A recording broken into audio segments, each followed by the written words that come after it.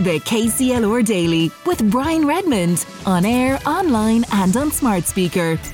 You're very welcome back. 083 306 9696. That's the text and WhatsApp line to get your entries in for our competition this morning. I'll play you that little clip so you can work out what's the missing word from that track in just a few moments' time, so do stay tuned. Now, Minister Neale Richmond, Minister for Enterprise, Trade and Employment, has been in the area recently. I got to meet him for the first time probably last October, November time, and he's jumped into us here on the KCLR Daily this morning.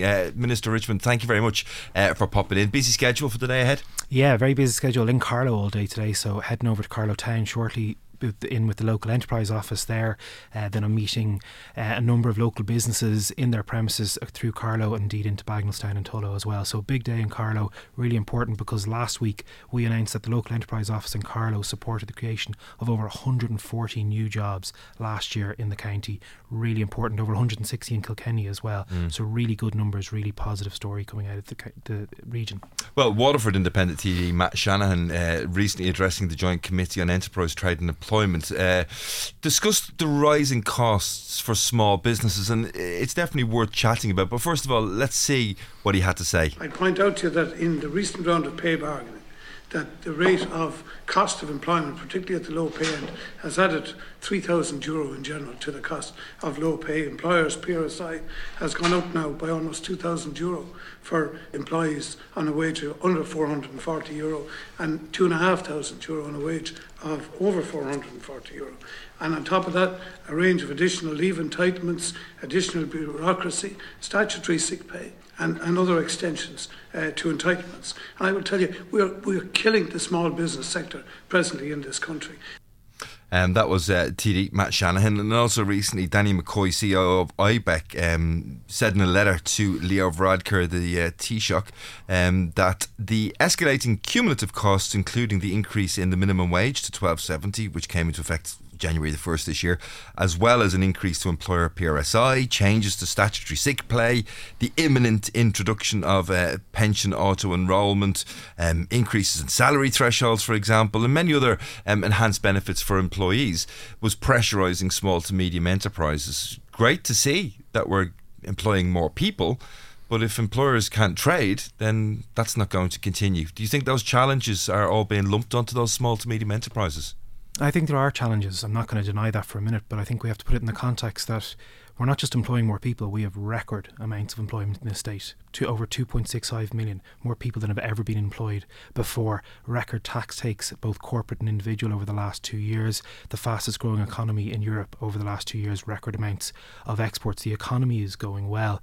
And we as a government said when we formed the government in 2020 that we were going to make work pay, that we were going to improve the conditions for all workers, and that in turn will improve the economic environment for all employers. We stand over increasing the minimum wage to $12.70 per year.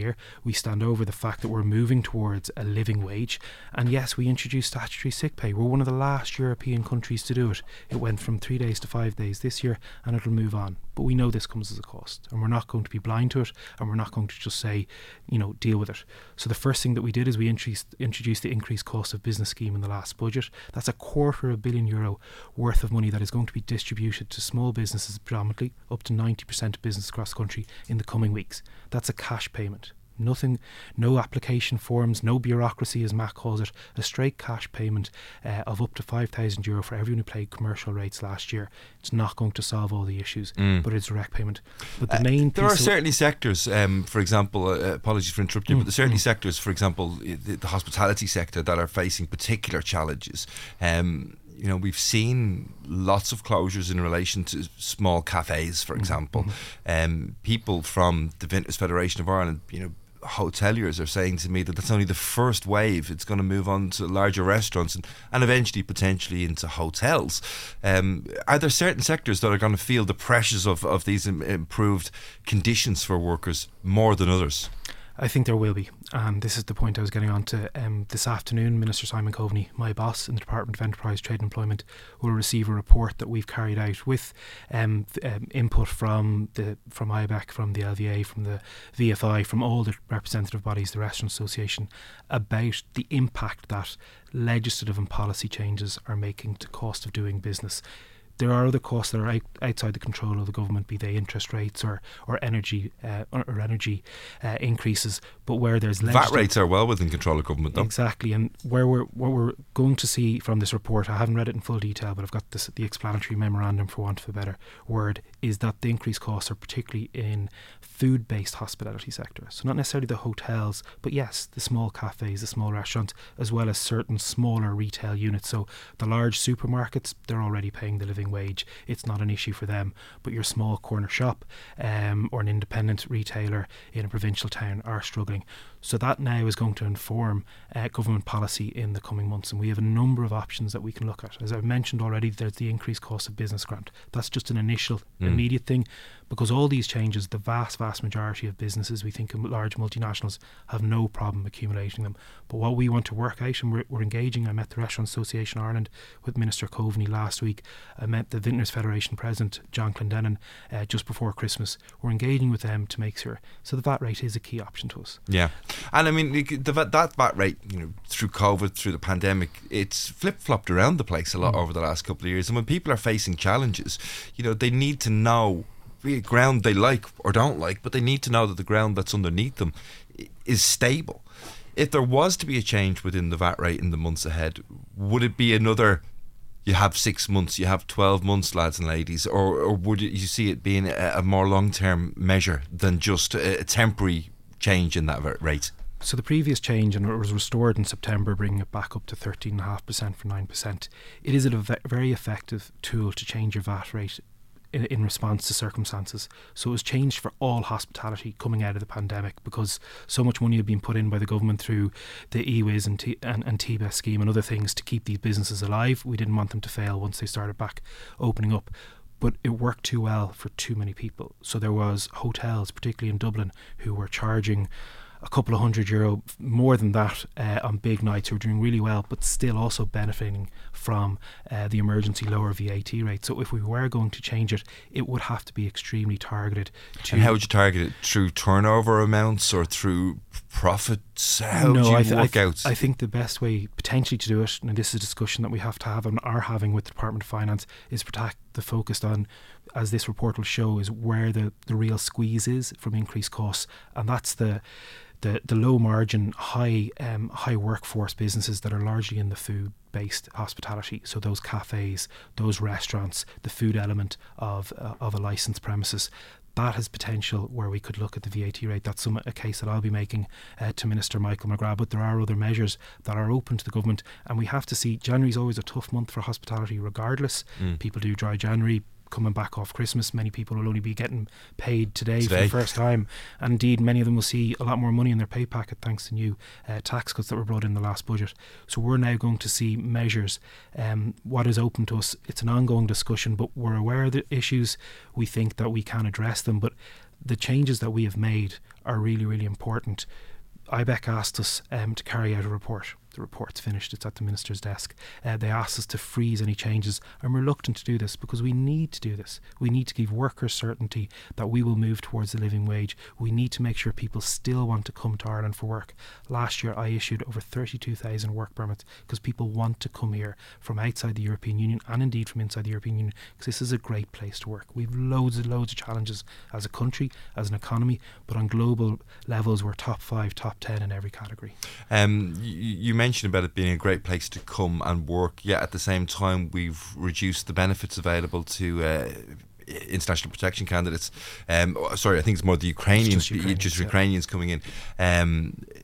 Does that not seem like a bit of a contradictory approach, given the fact that we have got such large numbers of employed people here in Ireland, and we need to continue to supplement that so businesses are not pressurised into having to pay more and more and more just to get any staff at all?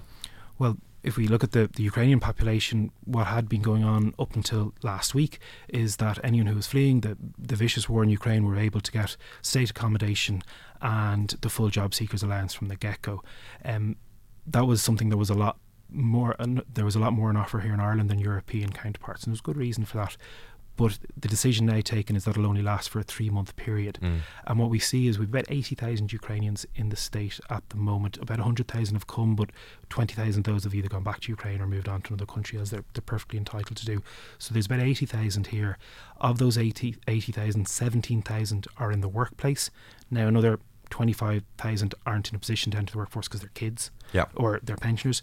But we want to make sure that people are in a condition to enter the workforce, that they're able to make a real home here, that it's not just a temporary arrangement, because that's sadly the direction the war is going. You know, their homes aren't there in Ukraine anymore. So this is still a great place to come. As I said, last year, 32,000 from outside the European Union, 30,000 from inside the European Union, 5,000 people from Britain. More Irish people moved home last year and over the last 3 years than emigrated. It certainly seems that from an employment point of view, Ireland is open. It's open for new businesses to come and invest here in Ireland. We need to, continue to increase our workforce. We've got houses to deliver. We've got, people crying out to try and get staff in various different positions.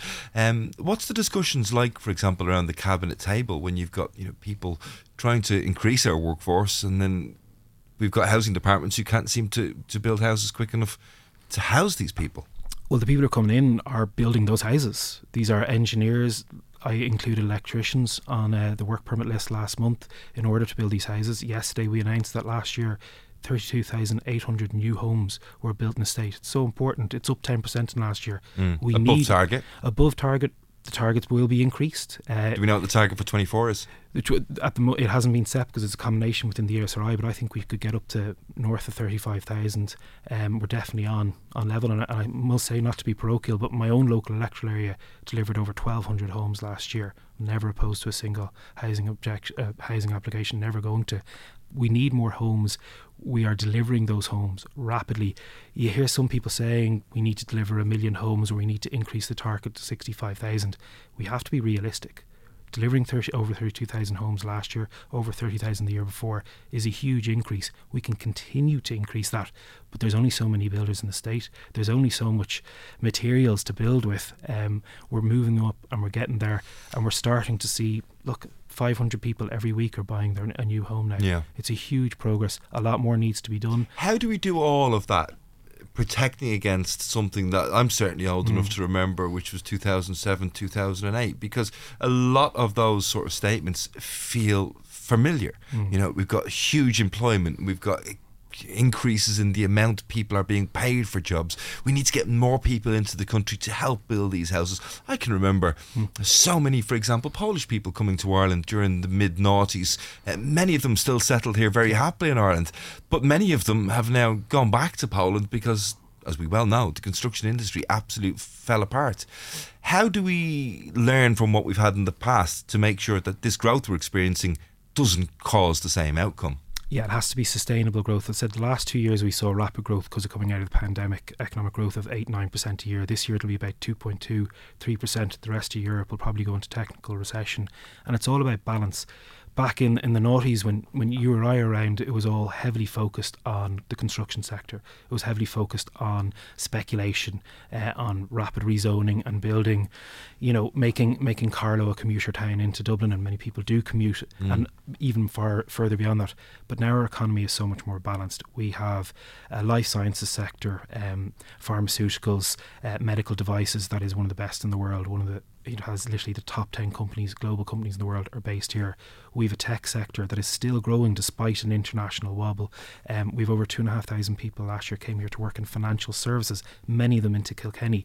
It's having a balanced economy. It's so you'd be confident growth. That our economic base plate is a lot more stable than it was the last time?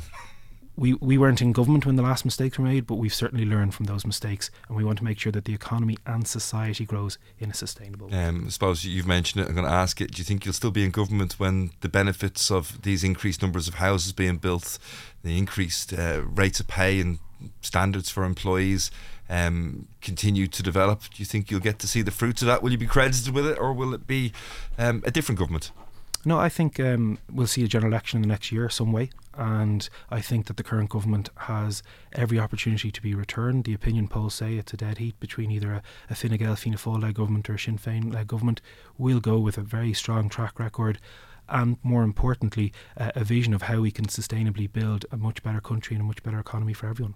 Well, Minister for Enterprise, Trade and Employment, visiting Carlow today, Neale Richmond, thank you for taking the time to also pop down to visit us here in Kilkenny. Great to talk to you this morning. We're going to take a short break and we'll be back with you in just a couple of moments' time, where we'll be catching up with Shane O'Keefe from the KCLR Scoreline team, looking back at Tayeste's Day tomorrow and looking forward to the weekend's actions to come. The KCLR Daily with Brian Redmond, on air, online and on smart speaker. With thanks to the Fairgreen Shopping Centre gift card, the perfect gift for all occasions. See fairgreen.ie.